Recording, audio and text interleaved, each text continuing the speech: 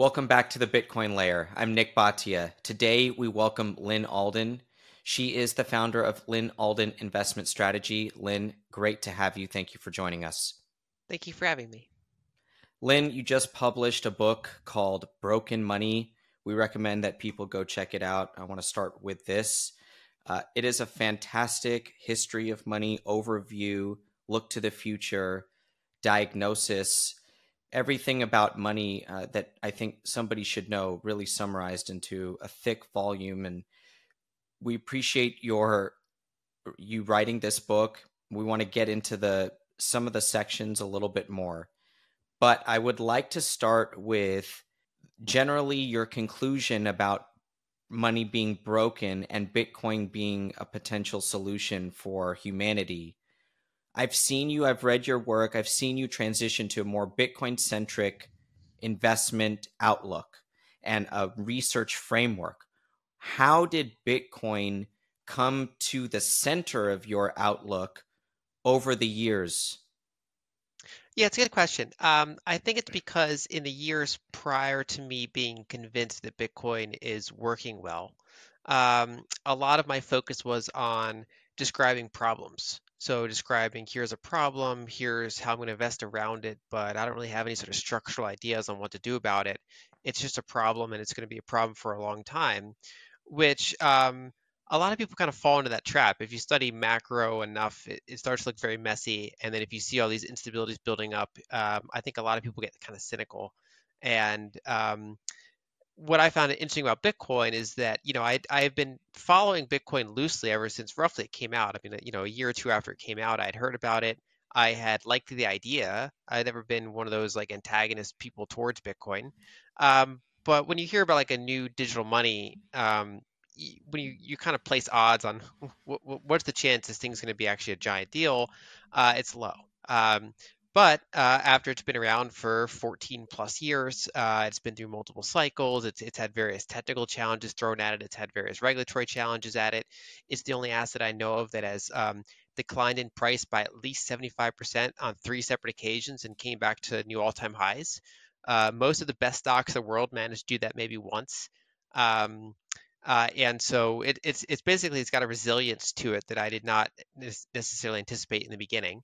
And so, if you just kind of keep running into it, you get interested in it. And for me, it's a potential solution to the set of problems that I analyze. So instead of always talking about the problems, I can now focus on solutions. And then secondarily, because my background is that blend of engineering and finance, the idea of merely trading around assets is, there's a that's an important market function, but it's not something that I necessarily find a lot of meaning in. I generally find meaning in either building things or educating. And I know you take education seriously too. That's why you teach. Um, and I'm kind of a similar view. I either want to be taking knowledge that's known by only some and broadening it and giving my interpretation to make it clear, or I want to actively help create something in some small way that was not there before. And so I'm also involved in Bitcoin Venture because I can take some of the engineering background or engineering management background and the kind of the financial background and help, kind of in a tiny way, help build some little piece that helps make this kind of tapestry come together. And so the depth of participation and interest and impact that this whole space has, I think pretty much well captivated me. But then I still pull myself back and say I want to be able to speak to both worlds.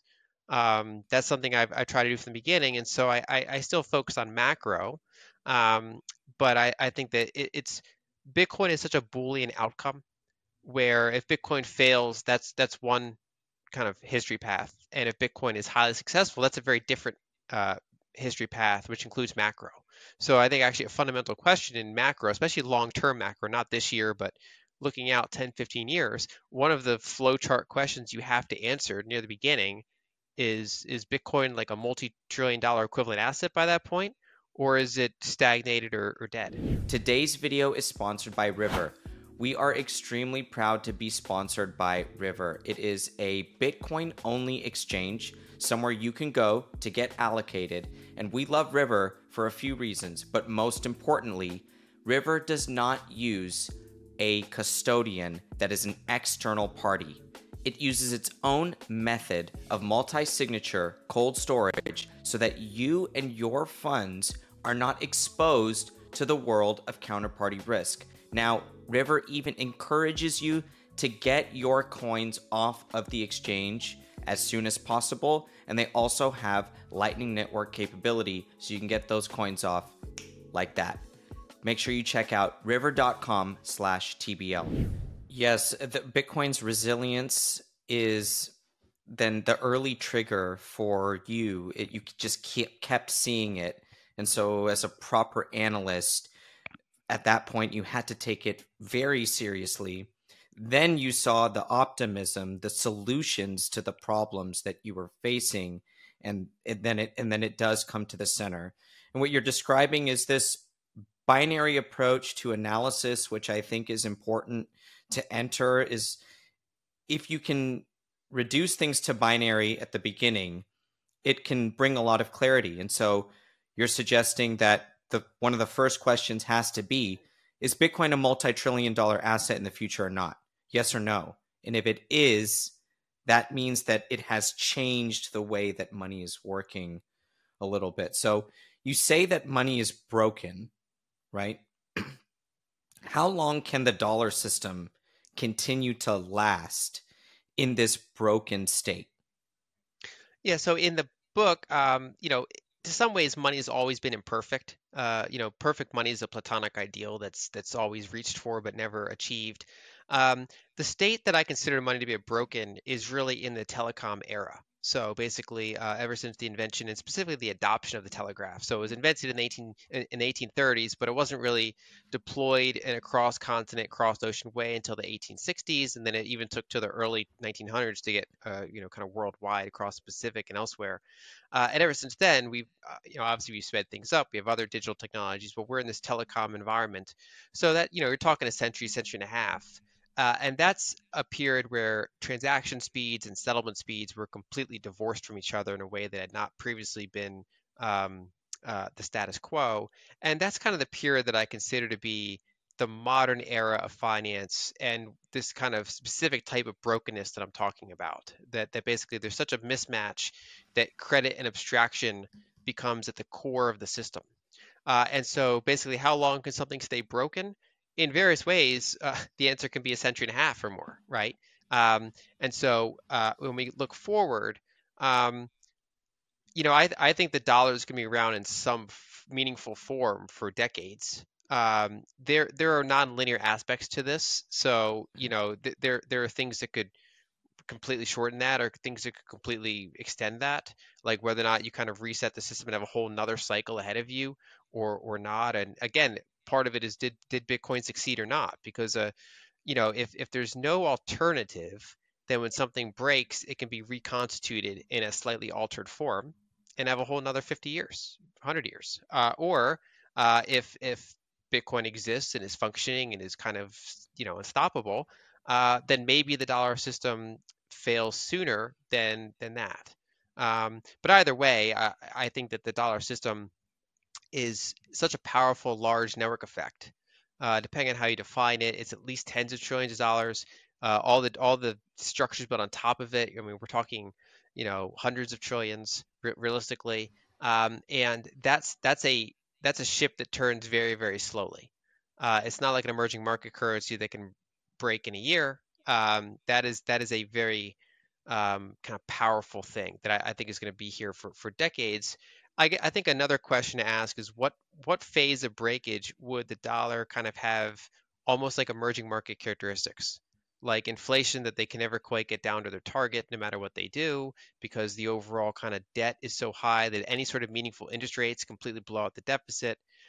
Those aspects I think could be sooner. I think we're seeing tastes of it at the moment, but that doesn't mean they can't get it necessarily under control in this cycle.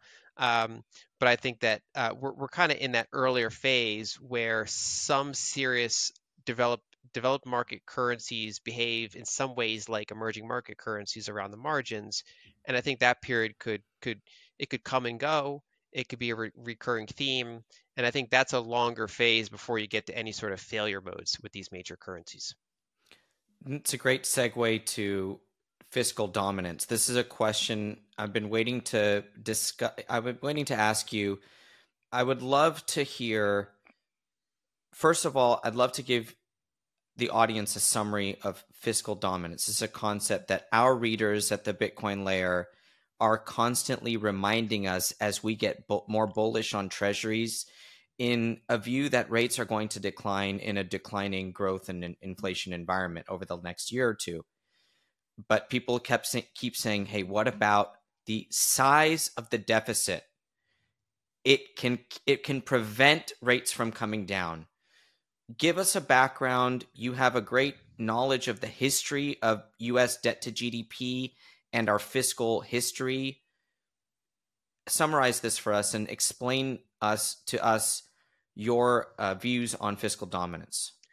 Yeah, so probably the short answer is that fiscal dominance is when the debt and or deficit at the sovereign layer are so large that they interfere with the central bank's monetary policy in terms of maintaining stable prices as they define it.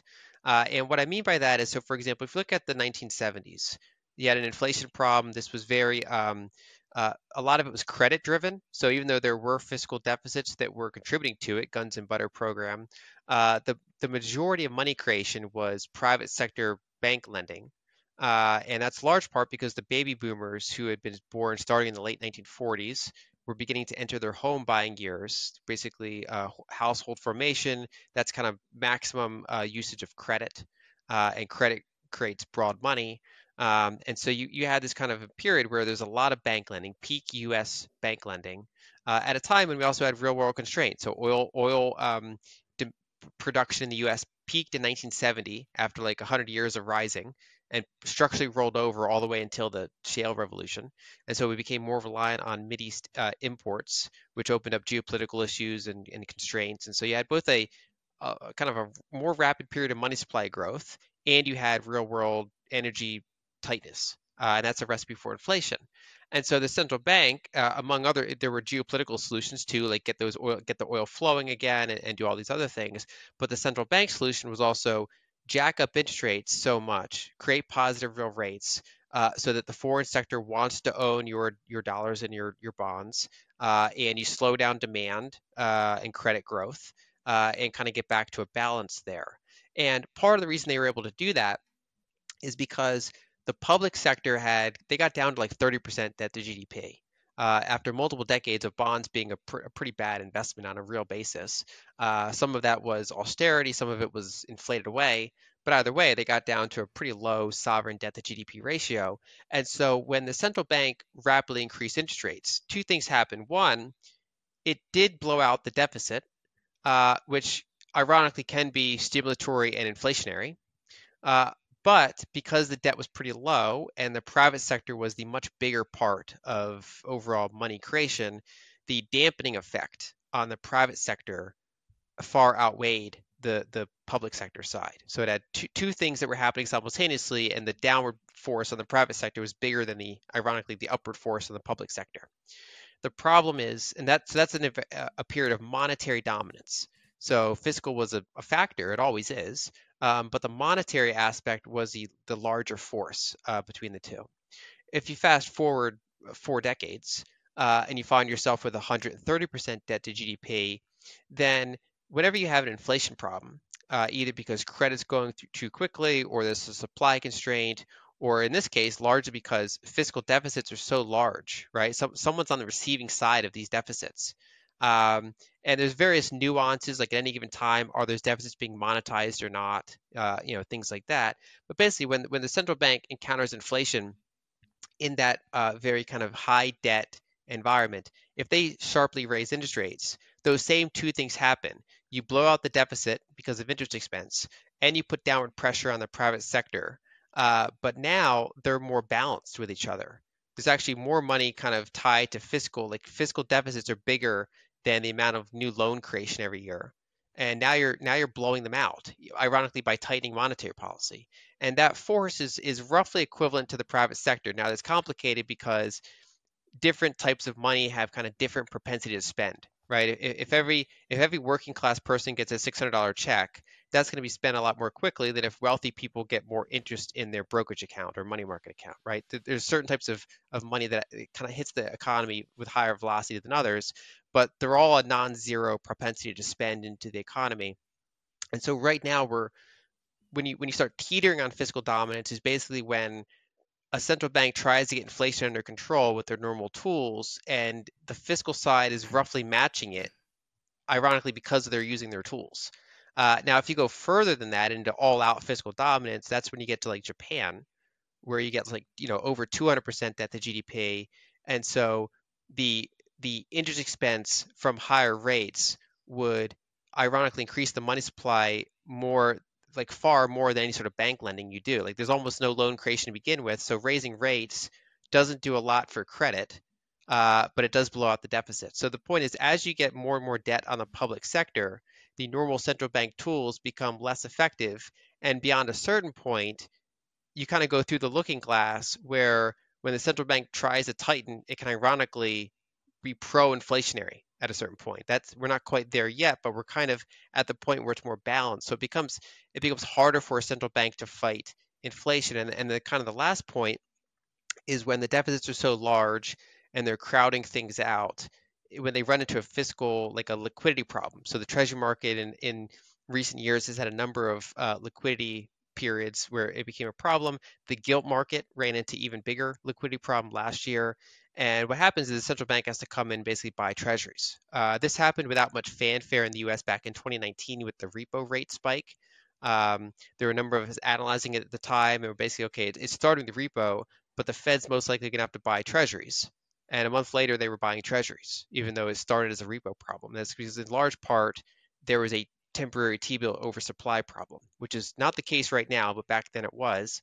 Um, and so the central bank can find itself at times having to expand its balance sheet, even if it doesn't particularly want to, in order to maintain liquidity in the sovereign bond market, even at times when you're above target inflation or having other things that would normally a central banker would not want to be expanding its balance sheet. So basically, it's the loss of control, either temporarily and around the margins, or at a more complete stage, like complete loss of control, because the sovereign is the one basically in the driver's seat. So I think the last way to describe it is that central banks' tools are mainly about modulating private sector credit generation, like either trying to accelerate it or slow it down.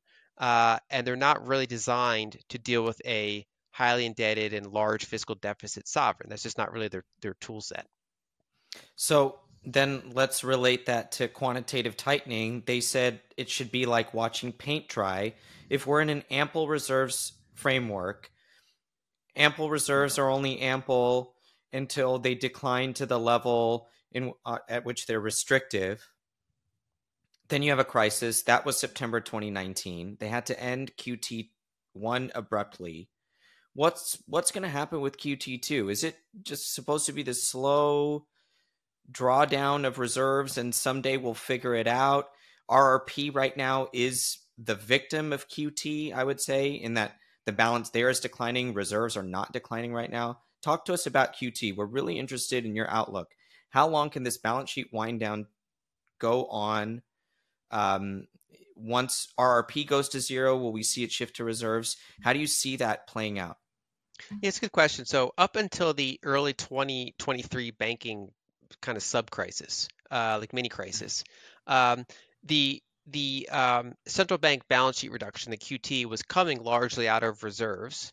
And they ran into there was more than just a liquidity problem, but if you look at what the treasury market was doing, the treasury market ran into liquidity problems around the same time as the gilt market did in late 2022. That's when we started to see some treasury action. So the treasury started drawing down their treasury general account, which began offsetting some of the QT. That kind of bought several more months. And then banks had problems in 2023.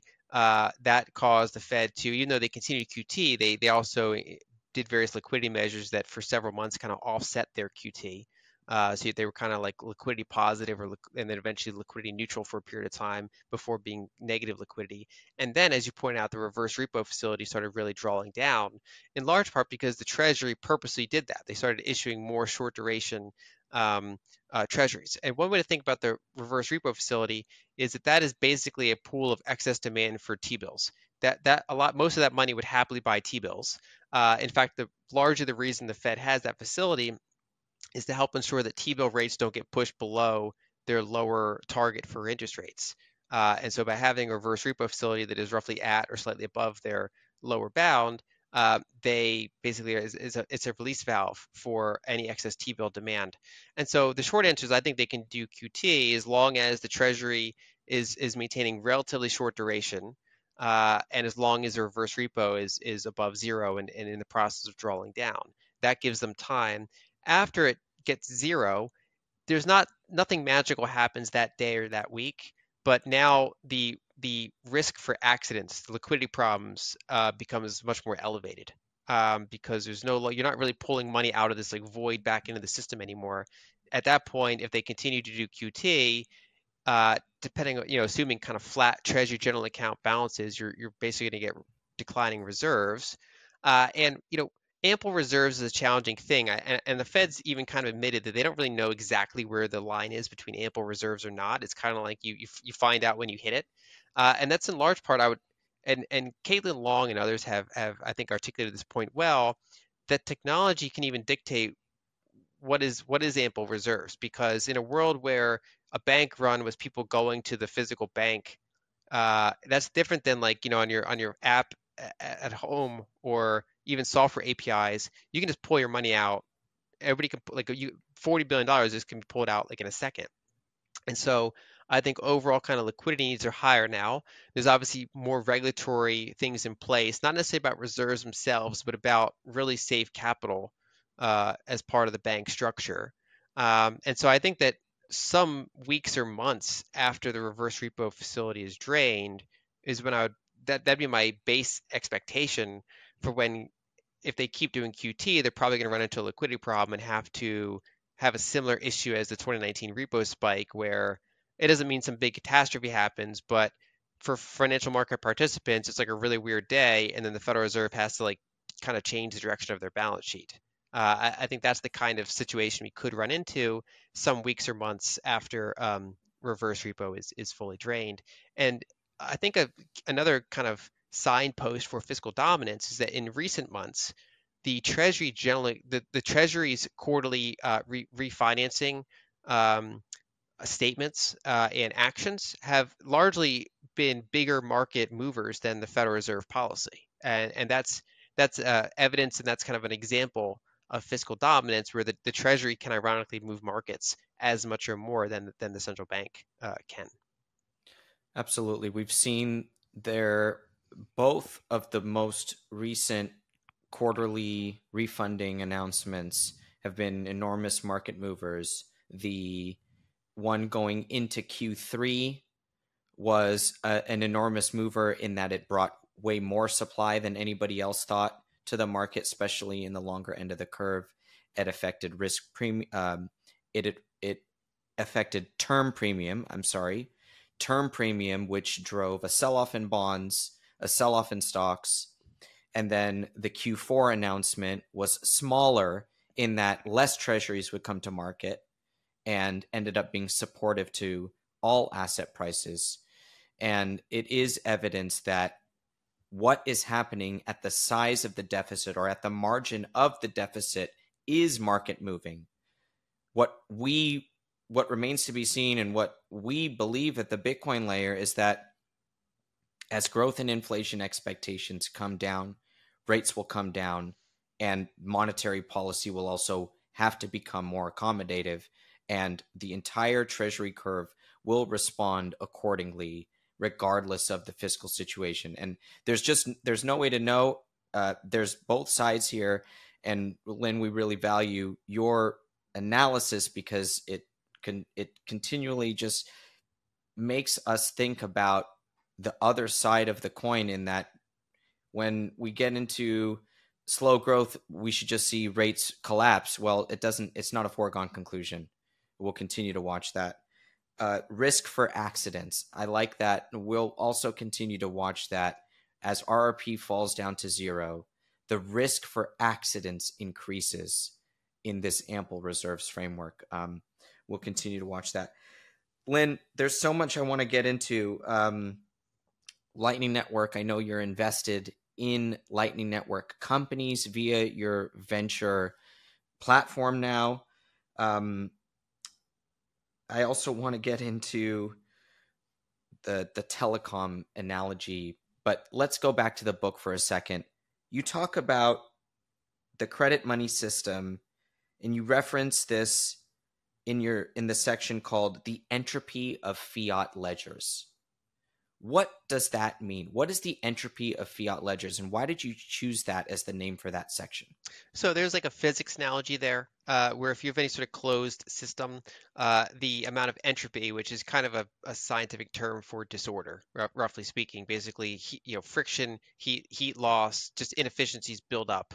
And in a closed system, entropy can only get worse. And in large part, what life is trying to reverse entropy, right? We don't make our system less entropic, but we are a life form basically makes itself more ordered and makes the environment around it a little bit more disordered. But any sort of closed system can only get more disordered over time. And kind of a similar analogy is that in a centralized and human controlled ledger, with debt and with the ability to print money, um, disorder really only moves in one direction. It's not quite as rock solid as a physics law, but it's pretty close in the sense that it's kind of like saying if you can manipulate the ledger, eventually you will manipulate the ledger. Another way of putting it is that if you have a long chain of leaders, it only takes 1 or 2 weak links every once in a while to really kind of mess up that system and dilute people's savings and cause problems. And so one of the low-hanging fruits in the modern era is if any sort of nation runs into an issue. It's easier to print money for the difference and just kind of run large deficits and monetize them when needed, rather than try to either increase taxes to solve the problem or kind of cut spending if you run into a problem. That dilutions the in general the go-to. And before the modern era, debasement's been around for thousands of years, but it's inherently a slow process. If I'm a ruler and you're holding 90% silver coins and I want to issue 80% silver coins with the same amount of silver, I have to find a way to get your silver back into like my forges. So I have to either tax it or just kind of over time pull that back in and then issue these diluted coins over time. And so it's a tool that I can resort to kind of subtly increase taxes without really doing it, but it's not quick. I can't just snap my fingers and make it happen. Whereas in the fiat currency system, if you have your money in the bank and we have like a budget problem, we can do huge monetize. We can just dilute people's savings with a stroke of a pen overnight. And so the ability to debase is a lot more accelerated in a fiat currency system.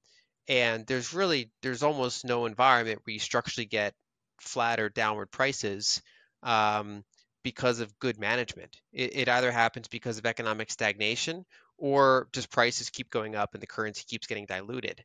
And so it's kind of that human version of entropy where if you literally can't print more gold. You literally can't print more bitcoins. With gold, you can only do it at, whatever the speed of mining is, which is historically very slow. Even when gold goes up 10x, it's still like 2% a year, other than when you find like a new continent like the gold rush. But other than that, gold is printed very slowly. There's no amount of mining that can make that otherwise. Same thing's true for Bitcoin. Whereas these centralized ledgers, it's always a release valve whenever there's a problem. That's why I described it as that. And when it comes to the current system, this closed system, they can just create more money and dilute it. We're taught that credit is an essential function. You speak about this, you write about this in your book, that credit money is thousands and thousands of years old. Assets and liabilities ledgers are thousands of years old. Credit, it seems like credit is a natural part of human society, and the creation of money through credit is also natural. So can a credit money system and a more Bitcoin centric system coexist? It's it is what is now happening now, right? We have Bitcoin and we have a credit money system.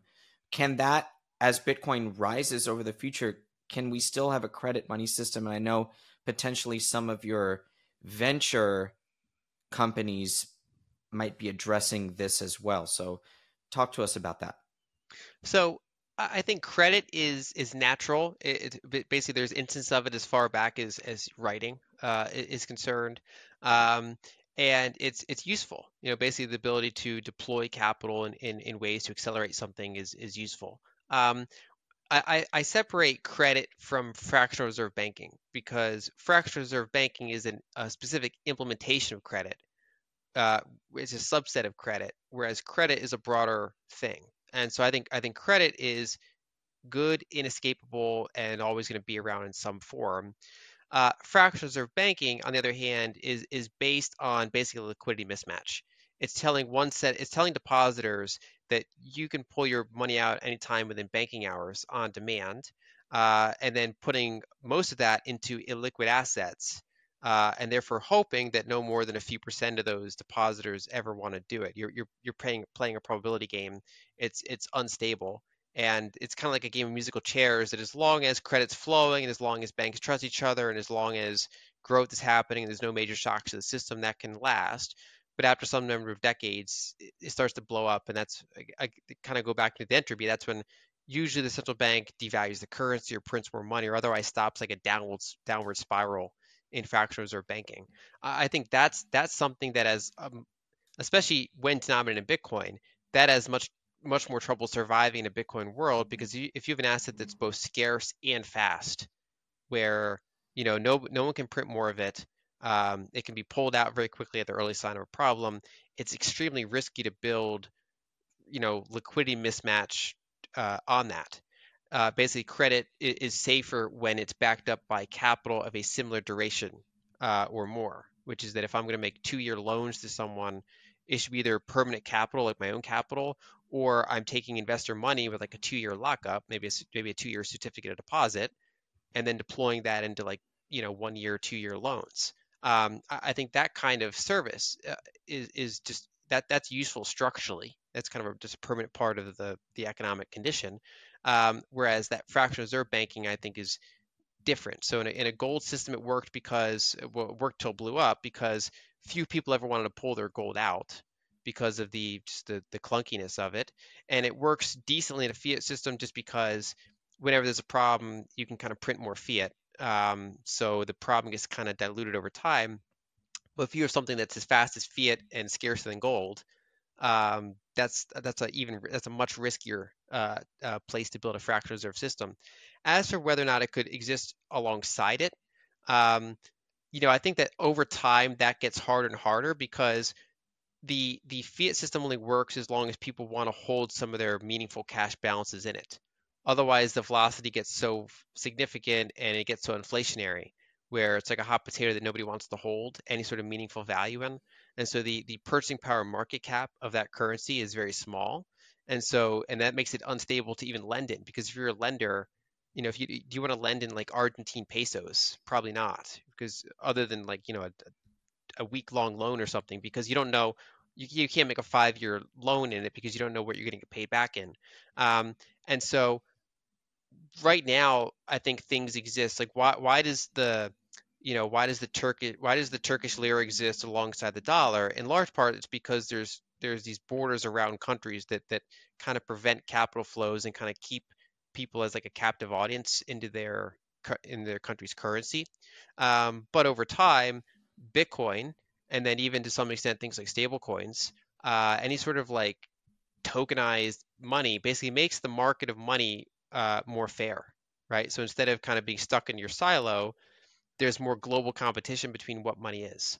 And so in the near term, that means that the dollar can, for example, enter Argentina or enter Turkey or enter country XYZ in greater amounts than it used to be able to because you can bypass their local banking system and you can go in, over a smartphone, over the internet, and it can trade peer to peer, and you can bring with infinite value density through an airport. There's all manner of ways that gets around these silos. Um, over the long arc of, and so that makes those systems harder to maintain in the face of basically a predator, a stronger fiat currency, with fewer defenses to kind of blockade it. And over the long arc of time, Bitcoin could do to major currencies what major currencies currently do to minor currencies. Basically, that if Bitcoin is around and it's a multi-trillion-dollar asset, and its volatility is diminished because 10 times more people hold it, and it's just more liquid, and like one billionaire can't move the price, and it's not like heavily used by like offshore casinos. Like it's more kind of distributed into the system. There's less and less of a reason why people would want to hold a meaningful amount of fiat currencies in that environment. And so the overall kind of, they can accelerate their velocity, right? But that's a process. That's a long way off, and it comes down to how powerful their regulations are, in terms of restrictions they can place on Bitcoin, and taxing it to make it kind of like inconvenient, and to do various things that kind of keep it at bay in a similar way that countries currently try to keep the dollar at bay from their silos. So I think that's probably a very long process. Absolutely. Lynn making us do multi-decade mental exercises here as we go through some of these questions. Lynn, there's something that you talked about with deposits, demand deposits, and the liquidity mismatch and the maturities of the asset side and the liability side. But I want to bring back repo because this is something I teach all the time, that maturities transformation these days is largely done through wholesale banking, which is, is the repo market. We have all of this overnight capital funding 30-year projects through the repo market, bringing an enormous imbalance in capital markets and the size of the bond market even just through repo. So, that's part of our thesis. Maybe you could talk about how you think about the repo markets from that side of things when you talk about liquidity mismatch and you talk about how it should be a similar duration, but it's not in fractional reserve and as a source of the imbalance. Because I think people understand this imbalance between demand deposits and a mortgage loan, but the repo market is the same thing in another form. So talk to us about how you think about that. Right. So the repo market and similar types of interbank lending are ways to kind of smooth over these liquidity mismatches. And so, if you just had a handful of banks and they didn't have any sort of connection with each other, each one of those banks is now very vulnerable to liquidity problems, right? So if they were doing it with kind of duration matching, any demand deposits would be backed up by money in full reserve, whereas lending would be done by this more time-locked capital. And so they still would have solvency risk if they make bad loans, but they wouldn't have this type of liquidity mismatch risk. But they do. And we live in a world where banks, if a bank's in trouble, they can borrow from another bank and say, look, we're solvent, but we have only, 5% of deposit cash on hand, and we have 6% of people that want their money back right now. We're good for it, just not this week. And so, you can do interbank loans, and the reason why a bank might do that is because they're making a small profit by lending to a solvent but illiquid bank, to keep, and the problem with that system is that it can seize up. So you can almost separate pre global financial crisis and post global financial crisis. So prior to that, we had a very low reserve world. There's very minimal reserves in the system compared to deposits, and I think the musical chair analogy makes sense because basically you have a very little amount of base cash in the system compared to how much people think they have a claim to this base, but the base moves around so quickly that it's wherever people need it at the time, it's there, because banks are like lending to each other, and it's a very smooth environment. The problem is when you kind of run out of rope there. In this case, interest rates hit zero, debt was very high.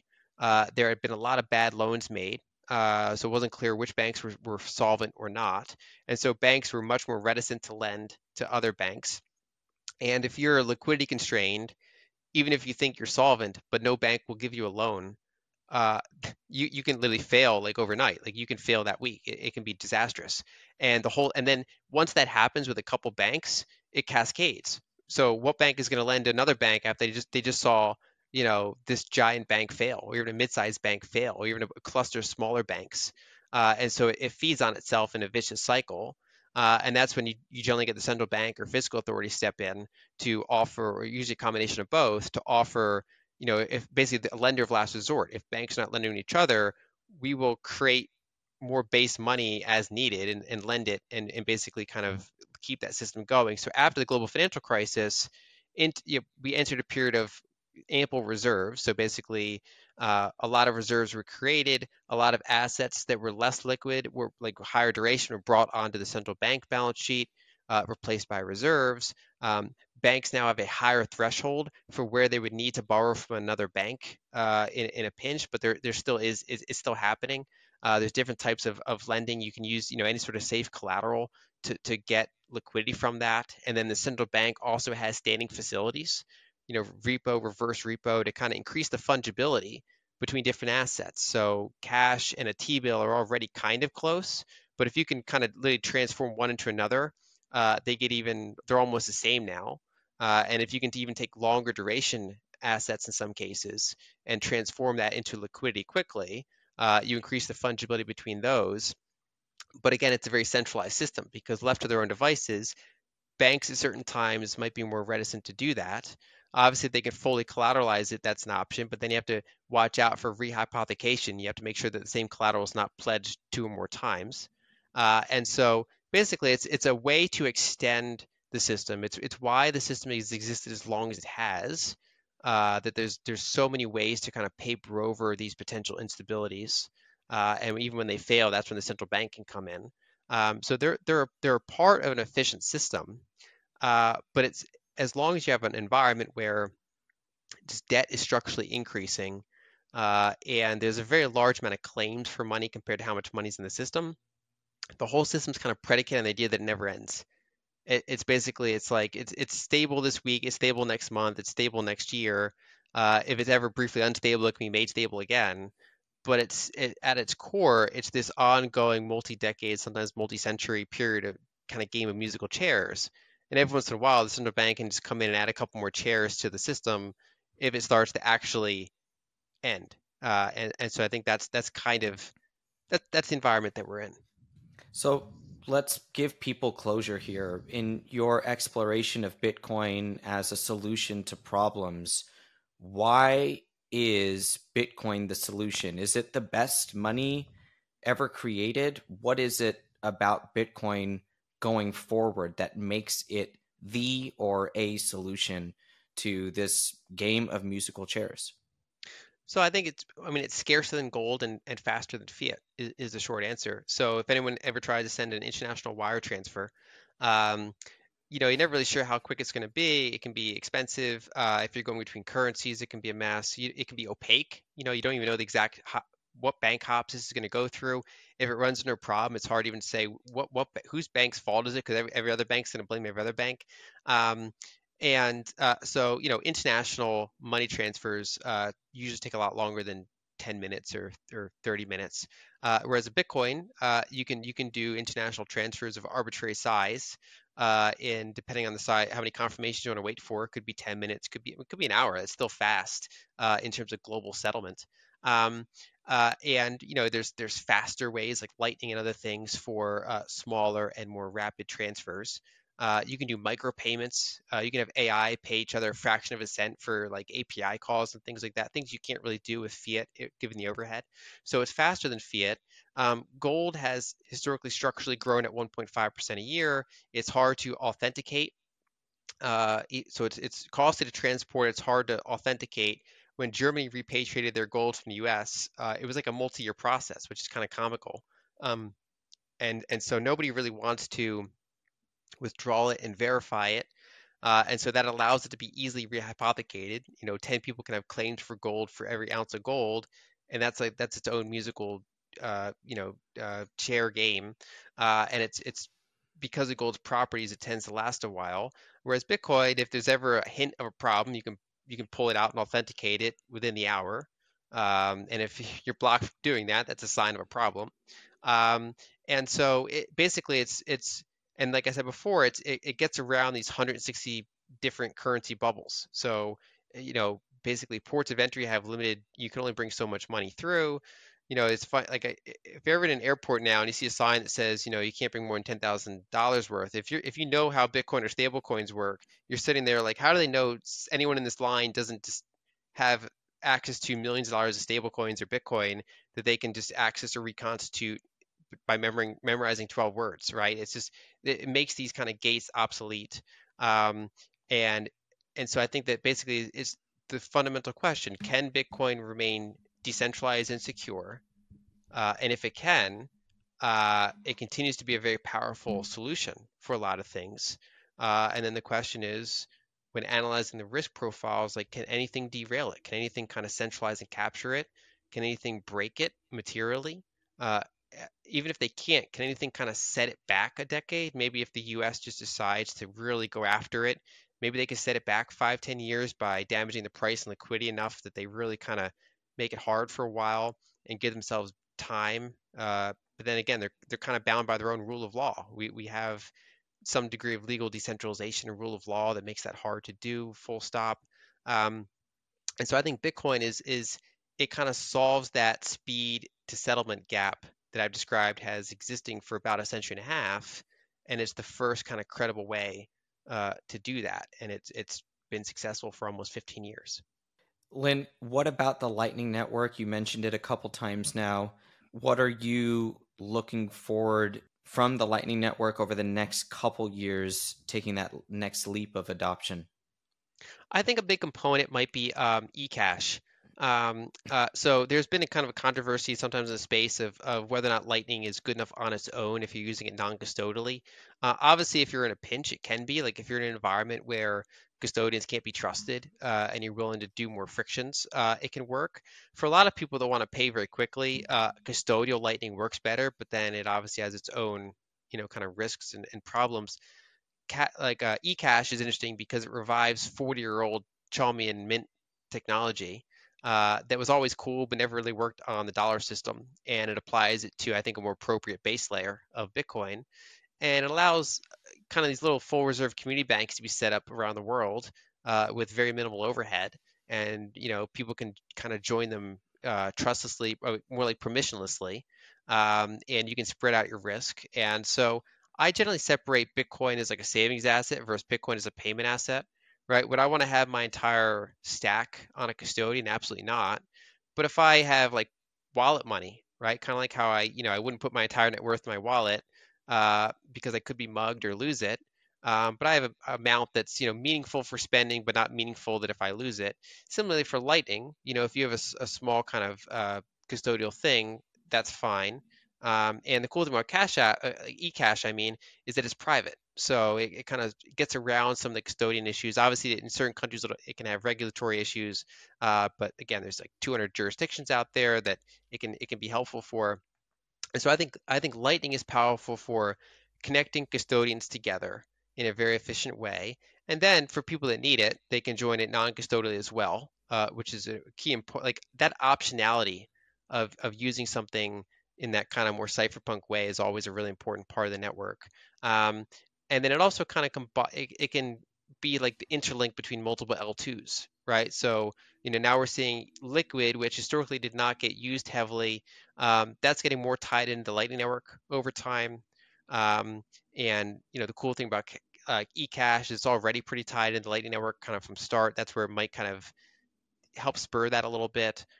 We can see in the future what other kind of L2s might develop, but Lightning is kind of like a glue that ties a lot of things together. It's basically a settlement layer on top of a settlement layer that happens to be much faster.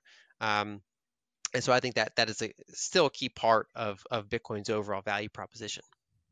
Lyn, my last question, as an investment researcher, you're not one to make active trade recommendations, and so your framework is a much longer time horizon. What can you predict, or what are you comfortable predicting about Bitcoin and its life cycle and its evolution as we stand today, with obviously it not being investment advice and nothing being certain? What are you comfortable telling people, your readers, about the future? There's a bunch of renewed energy now, Bitcoin back above 40,000. People want to know the zoomed out view. of Bitcoin, what are you comfortable telling people? So I've generally been suggesting that zero allocation is not the right number, that there's a really big range that can make sense, and zero is probably not that number. Is kind of my first point.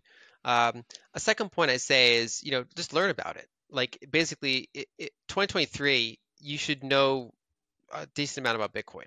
Um, Even if you're just trying to, if you're a bank investor, you want to know, could this thing impact banks? If you're a gold investor, can this thing impact gold? If you're a tech investor, how is this tech relevant for anything I might be building, right? So it's just something that again, it's the first asset that I'm aware of that ever had 75% plus drawdown, some of them much more severe than that, and recovered to new all-time highs. Um, and so if you're still writing it off, you probably shouldn't. You probably should understand it. You probably should consider having a non-zero allocation. Um, I'm generally bullish with a 2-year view. A couple of reasons for that is one, I think the ETF news is probably beneficial for demand. The halving is still material in terms of just overall kind of new supply flows. And three, Bitcoin is historically heavily tied to global liquidity. And there's multiple ways to do that. Michael Howe from Cross Border Capital focuses on that, so he's got a very sophisticated method of doing that. The more baseline one is just global broad money supply denominated in dollars. When that's going up or the rate of change is going up, normally Bitcoin's doing pretty well. If that's going down or being flat and therefore being negative in kind of year-over-year terms, normally Bitcoin is not doing that great. We've gone through a pretty significant period of stagnation. I probably think that while I don't know what Bitcoin or liquidity is going to do in a 6-month period, I think they're both probably going to be higher 2 years from now, along with those other factors we mentioned. So I'm pretty comfortable with that kind of time frame. And then longer than that, I think it's mainly a matter of, is it having higher highs and higher lows? Is the UX getting better than it was a year ago, 3 years ago, 5 years ago? Um, uh, is it solving problems for people? Is the education around the asset getting better? Those types of more fundamental things are what I'm kind of analyzing. Is the network more decentralized or less decentralized than it was 5 years ago? And if so, by what metrics? Is it mining centralization? Is it node decentralization? Is one of the things that's probably not covered enough is supply chain decentralization. So is every chip coming out of one foundry, or is there multiple foundries producing chips? There's multiple ways to kind of measure security, decentralization, and adoption. And I think those are the metrics to probably focus on over a multi-year time frame.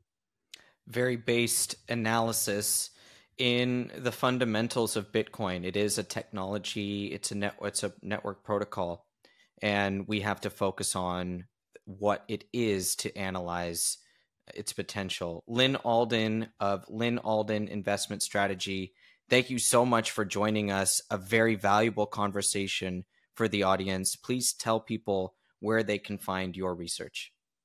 So lynalden.com, they can check it out. I have a free newsletter people can join. I also have a low-cost research service that might be useful for a lot of them. And then Broken Money, check it out on Amazon or elsewhere if you're interested in learning about kind of my full thoughts on money, monetary technology, the history of money, and then currently Bitcoin, stablecoins, central bank digital currencies, kind of the directions we're heading in. Wonderful. With Lyn Alden, I'm Nick Bhatia at the Bitcoin Layer. Thanks, and we'll see you next time. Make sure you check out river.com/TBL for all of your Bitcoin exchange needs. We love River and the way they operate. They use their own multi-signature cold storage solution so that your funds are not held on a third-party custodian's balance sheet. Thanks again for checking out the Bitcoin Layer. I'm Nick Bhatia. We'll catch you next time.